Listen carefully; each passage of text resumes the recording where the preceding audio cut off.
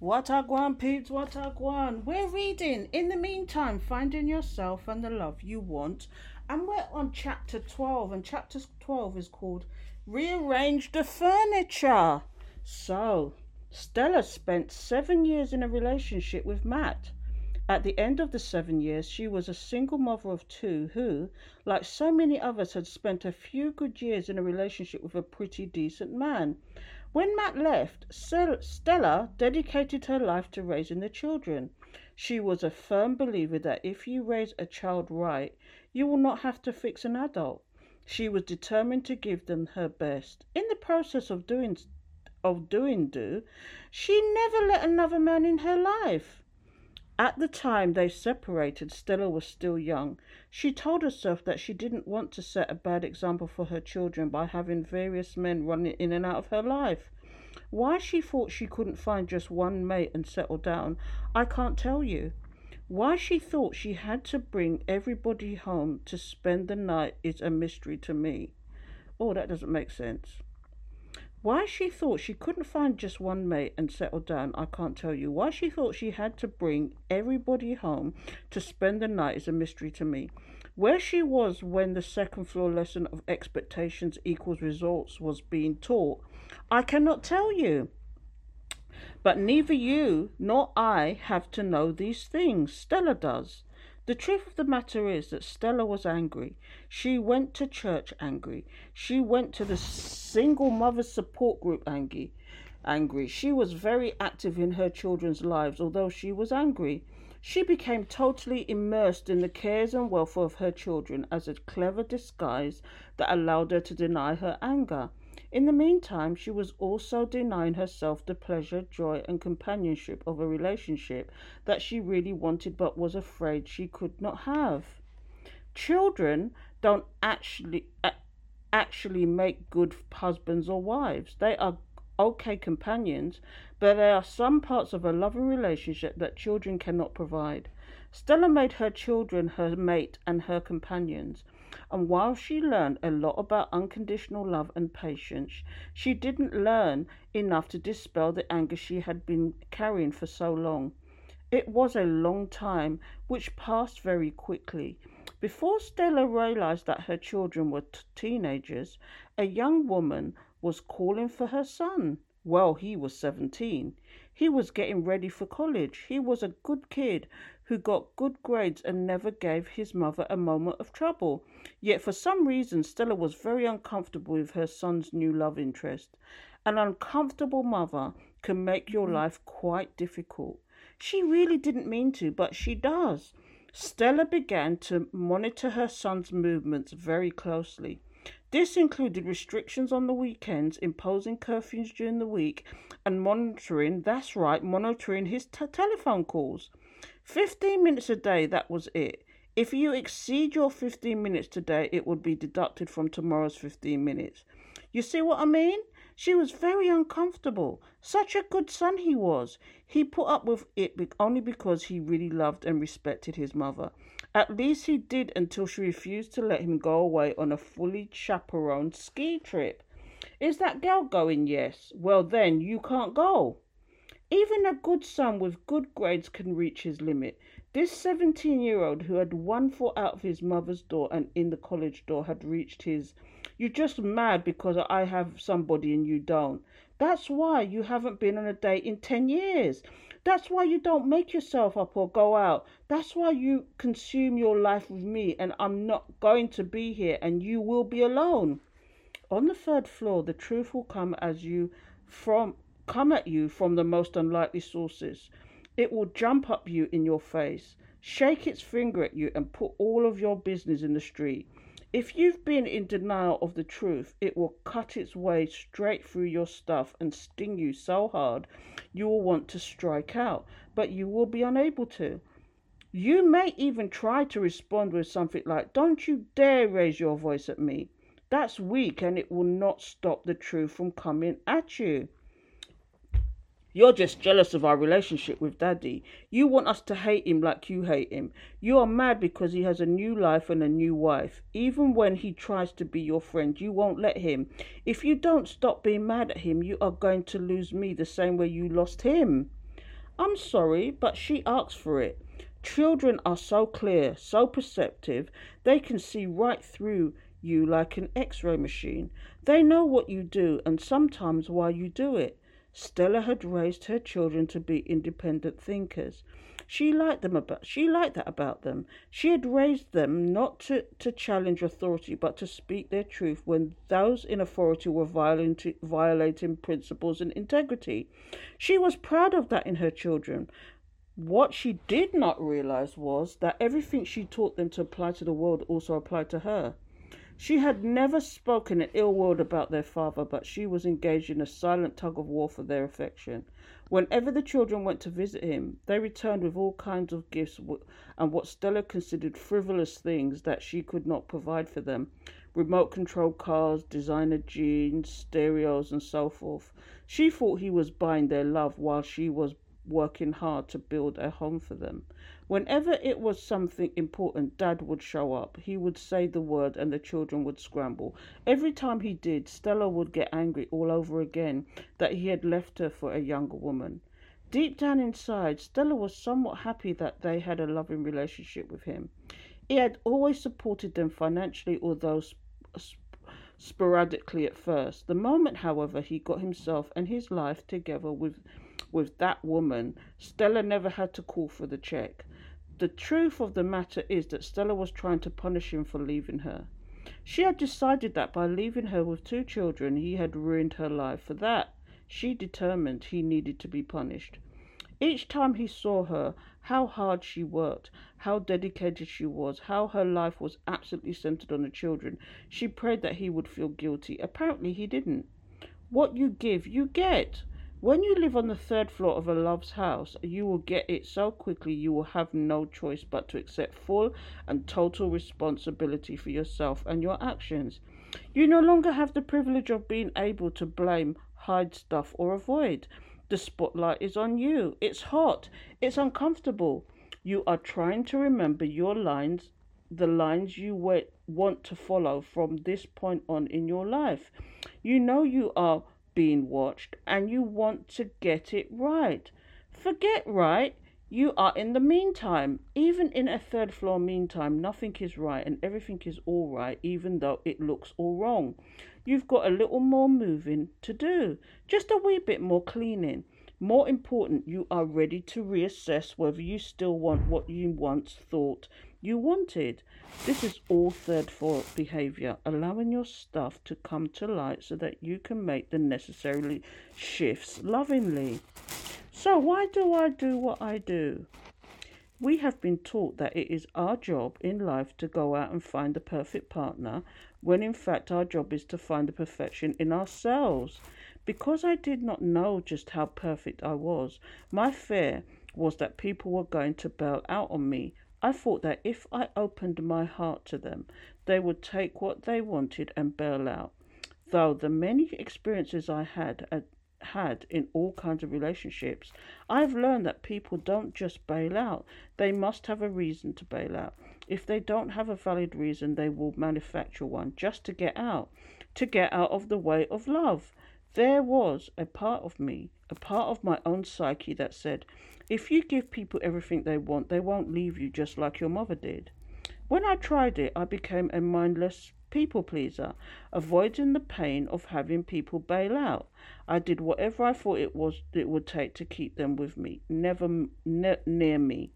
Eventually, I got on their nerves, and they bailed out anyway.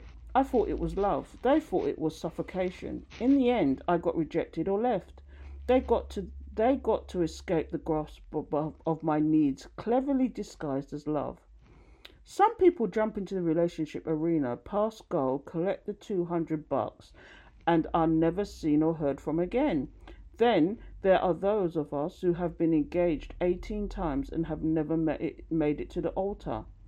There are also those of us who have done our spiritual work, who have created a purposeful, meaningful life, who have waded through the stuff, cleaned it up, and still couldn't find or maintain a loving, committed relationship.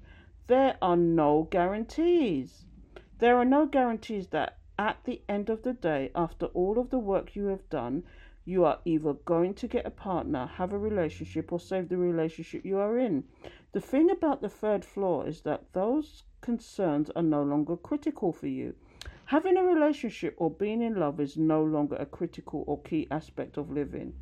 This does not mean you do not want a relationship. It means you will not lose sleep over not having one.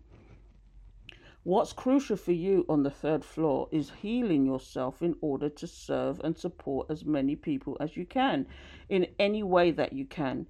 You have shifted out of the basement's physical attraction, needy, clingy, I gotta have you, oh baby, baby stuff. In love is there all the time. Love is what I am. Love is what I give. Love is what I receive. You see everything as love. You see money as love. You see compliments as love. You see people as love. On the third floor, what you are working towards is how to deal with every situation that comes up until you really find that one partnership that makes you more than you already are. Here is the major mistake we sometimes make. We think that we can pray and meditate so long and so hard that God will send somebody to love us.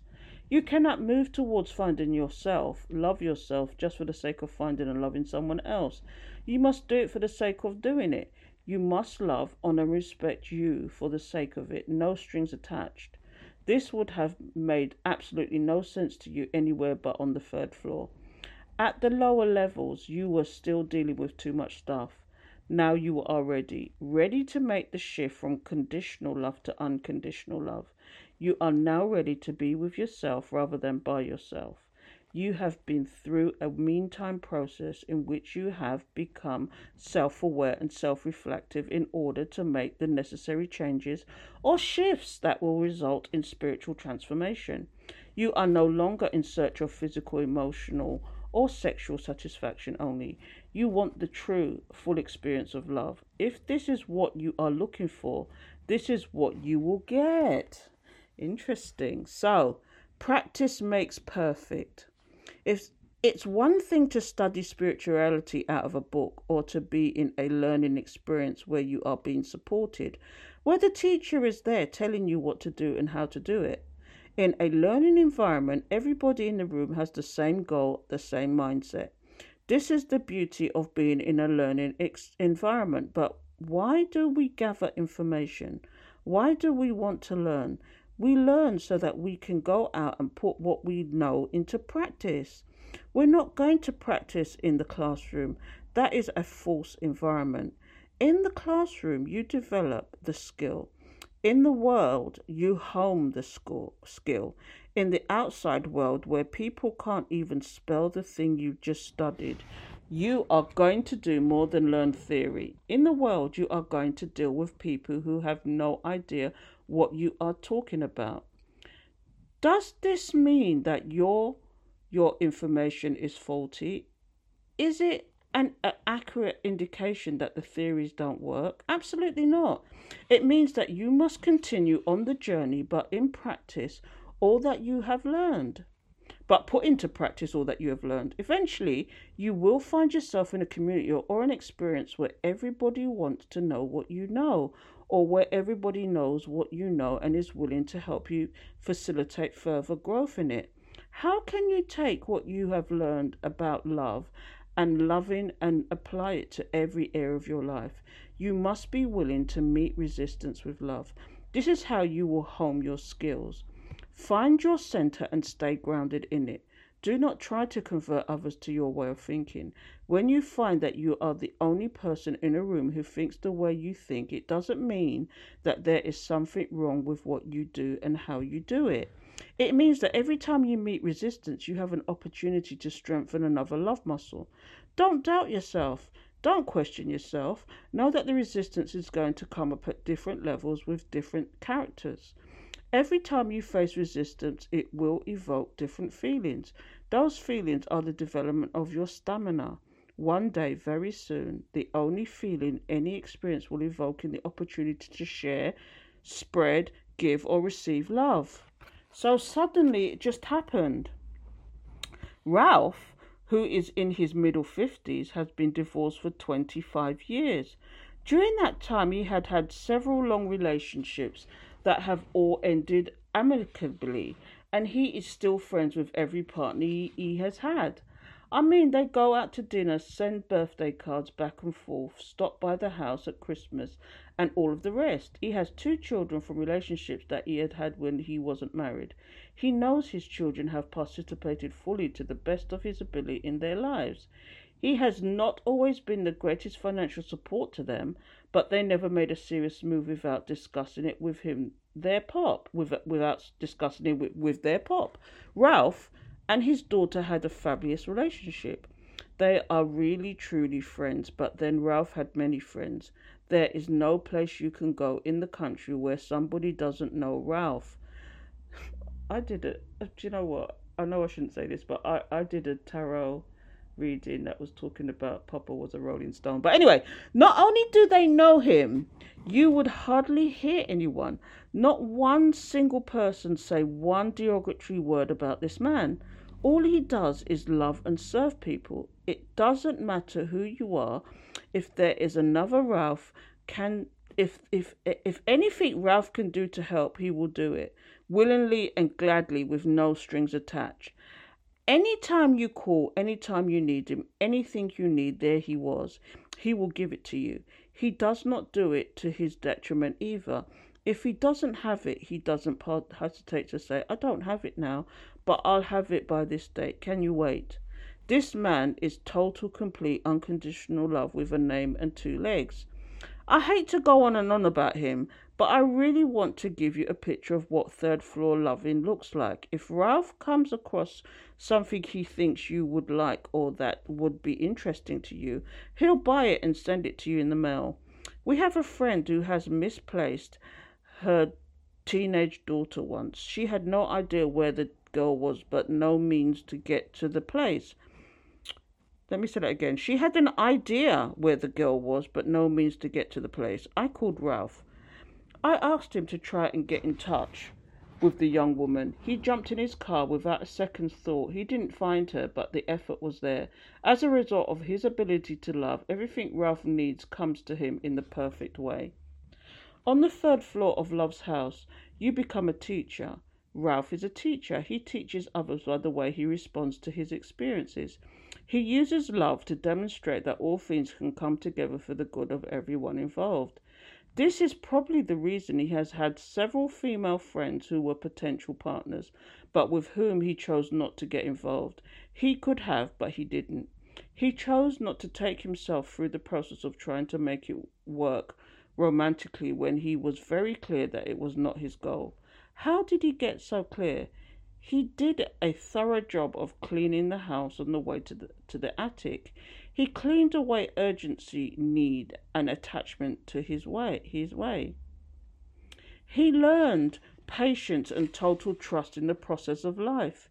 He learned to listen to his body and honor what he felt without making excuses and without avoiding what he knew was necessary for him to do or say at any time. He had a job once where his supervisor treated him like an indentured servant. She lived a step below the basement. She behaved wickedly. You notice I did not say she was wicked, just that she behaved that way. She was, however, very insecure and threatened by everyone and everything. Ralph did everything in his power to make her feel comfortable. Whatever she demanded of him, he did it without feeling bad. He would always say, whatever the lesson is here, I'm going to get it. No matter what she did, he turned the other cheek with no anger and no resentment. Sometimes I would listen to him in horror.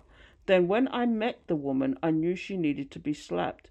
Now I know that it is not very spiritual, but we all have our human moments. Ralph had no malice. He kept saying, I'm going to get it. I'm going to get the lesson. Mm-hmm. When you pour love into something, it is going to bring up everything that is unloving. When you put peace into the mix, it is going to magnify everything that is not peaceful. She couldn't take it. She could not take Ralph's sunny disposition and the love he poured into his work or onto her. When she had taken all she could take, she found a reason to terminate him. It was a flimsy reason, one that would never have survived even the most minute challenge, but Ralph decided not to fight. He said, "It's June. I'll take the summer off. I'm sure something will turn up by the fall." 2 weeks after Ralph was fired, the supervisor happened to mention to somebody that she had dismissed Ralph, and she gave the reason. The person immediately said, "That's not true. This is not what happened. This is what happened." That person, the person who knew the truth, contacted Ralph, hired him, and almost doubled his salary. In the meantime, he was not required to begin work until the fall. The lesson is that there are people who will dump their stuff all over you. You cannot allow it to alter who you are or what you do. If you know who you are, a little discomfort should not frighten you or disturb you. Just keep loving yourself and everyone else. I think it's only fair to mention that in the meantime, while Ralph was engaged in a meantime test, he met a wonderful woman and they were transforming life together. So, it's all a part of the divine plan. So, the meantime is not about wanting to find a relationship, it's about building a better relationship with yourself. It is a process of self reflection and self awareness. It is a process within which you must work if you want to see results. The meantime is a means by which we can learn how to recognize all relationships as vehicles of spiritual healing and transformation. It is a love tool divinely designed to tune our spirits to the highest octave of love. When you don't have a job, you have to love yourself. When your sister, your mother, your best friend stop speaking to you, you have to love yourself. Love is active, which means that if you engage in the process of self-love, you will move from where you are to where you want to be. The meantime is a process that results in movement and change. It is change that brings spiritual enlightenment, that prepares you to share your life from a consciousness of balance and harmony. The meantime is what every soul requires in order to remember its divine identity. In order to acknowledge, accept, and embrace your true identity, you must be ready. You must be ready to see things from a different perspective, to do things in a different consciousness, to receive things with an open heart and mind. Readiness is the indication that you have learned something from your past experiences and that you are prepared to apply what you have learned. What you have learned and not learned about yourself, your strengths, your weaknesses, your interactions with others will determine the efficiency and severity of your meantime experiences. You can find yourself in the meantime in any area of life. When you do, the solution you need must be different, but the process for surviving is always the same. So, number 1, love yourself no matter what. Never let what is happening or the fear of what can happen rob you of your ability to love yourself. Realize that your meantime is bound to create confusion in your thinking. However, you must also realize that where you are is exactly where you need to be. You are being guided back to love, to self-love. Number 2, feel what you feel and acknowledge that you are feeling it. Before you reach out to avoid the pain, reach in and feel it. Feel any hurt, pain, confusion, or weakness. Feel your vulnerability and acknowledge that you feel vulnerable. Once you feel whatever it is that is going on inside you, let yourself know that it is perfectly okay to feel it. Do not judge yourself. Do not tell yourself you shouldn't feel it. Acknowledge it. Ride it out. Number 3, express what you feel verbally or in writing. You will discover that it is absolutely imperative to express your feelings in the meantime. You must tell someone what you feel. If you try to hold it in, it will choke you. When this happens, more likely than not, what you are trying to hold in will spill out in a very inappropriate way at the most inappropriate time. You can save yourself a great deal of stress and possibly some embarrassment simply by choosing how you want to express what you feel. Write it out. Tell a friend. Call dialogue prayer. By all means, never try to ignore what you feel or act as if the feeling does not exist. So number 4, get clear about what you want. What do you want to do? How do you want to feel? How can you create the experience for yourself? What is it that you believe it what is that you believe is keeping you from the experience? What are you willing to do to have the most peaceful version of your experience that is possible? Yes, I know these are more questions, but they are questions you must ask if you want to get out and stay out of the meantime. Number 5. Do not look for or expect anyone to make your meantime better or less painful. You need to spend some time with yourself and gather up the little pieces that you have given away.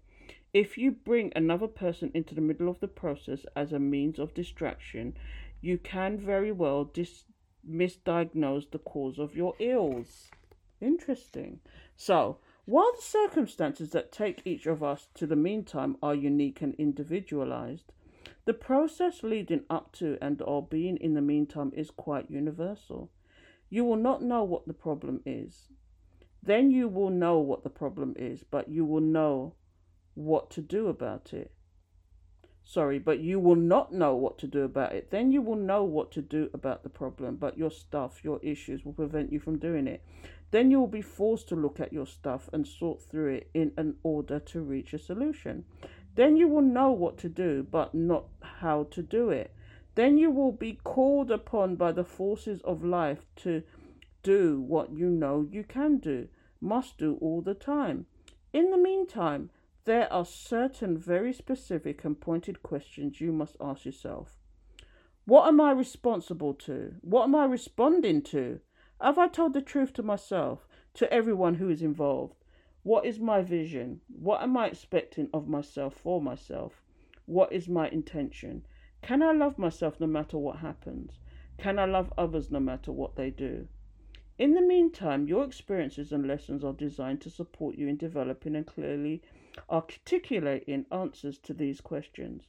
The reason the process and the questions are so important in the meantime is that they will help you to one or more of the following things. You will find your center yourself and learn to accept it. You will stop making the same mistakes in your relationships. You will learn to recognize your recurring issues through relationship experiences. Excuse me. Where did that come from? I'm sorry. You will become equipped to dismantle your fantasies about love and loving. You will find the true value and meaning of love. The meantime is not about trying to fix your stuff. Yes, you will spend a great deal of time dismantling it, but fixing it is not the goal. The goal is learning to embrace the love. There is nothing to fix because God accepts everybody exactly as we are. On the 3rd floor, we will learn to do the same. Rather than thinking we must fix our stuff, we can use the meantime to rearrange it. This is done by determining who you choose to be in a relationship to your experience. Let me read that again. This is done by determining who you choose to be in relationship to your experiences. Okay. If you have been a victim, giving your past your power and strength, you can rearrange it. If you have been an enemy, fighting, resisting, denying, struggling with your past experiences, you can rearrange them. If you have been a co-conspirator, using what has happened to you as a barrier that will not allow new experiences in, you can rearrange how you think about what you have done and where you have been. Become a student of your experiences. Study what they have taught you. Become a teacher of your experiences by sharing with others what you have learned. Become a lover of your experiences by realizing that everything that you are because you made it through the past. The more able you are to incorporate what you have learned on the lower levels into what you do, the closer you will move towards being a true expression and example of love. This does not, however, mean you will not have the normal nerve-wracking experiences that every other human being must face. It does not mean that you will float or sprout wings. It does not mean you will have whiter teeth or fresher breath. Even on the 3rd floor, you will cry sometimes, but now you can cry with an agenda. You can cry because you now are much closer to the goal of remembering who you are and why you came here in the first place. There will still be Those experiences where you want to grab someone by the throat and shake the living daylights out of them. But you won't do that. You will know that you must forgive them and yourself. There will be those times when all you want to do is sit and reflect, feel, and ask questions. This will be a very good sign. The more time you spend sitting in the presence of yourself, the greater anticipation you will have for the time you will spend in the attic. So, I've read the whole of that chapter this time. So, the last chapter, I think it's the last chapter. I'll tell you in a minute. Yeah, the last chapter is chapter 13, and it starts off with the attic, and it says, put your feet up and relax. So, until tomorrow for the last chapter. And just to let you know, if you're interested, I'm either thinking of reading, what is it called? Oh, goodness, I'll have to tell you tomorrow so that you can keep up with me. But I haven't got the book to hand. I'm really sorry, people, but it will come to me. Anyway, that's enough for now. I will tell you exactly what the book is tomorrow that we're going to start after this one, because tomorrow is the last day, okay? So keep up with me, peeps, until next time. And if you're really interested, I do have a Patreon. I know we're getting to the end of this, but my Patreon, I read 2 books, and the ones I'm reading at the moment is Moonology and this book that I'm just reading to you now. So they're getting it as well, okay? And if you're into tarot, anything spiritual, hit me up on Patreon at Valerie's Naturals Oracles. The link is in the description of this actual podcast. So until next time, podcast or whatever you want to call it, audio book, I forget, but it's like a podcast, isn't it? Anyway, take care till next time.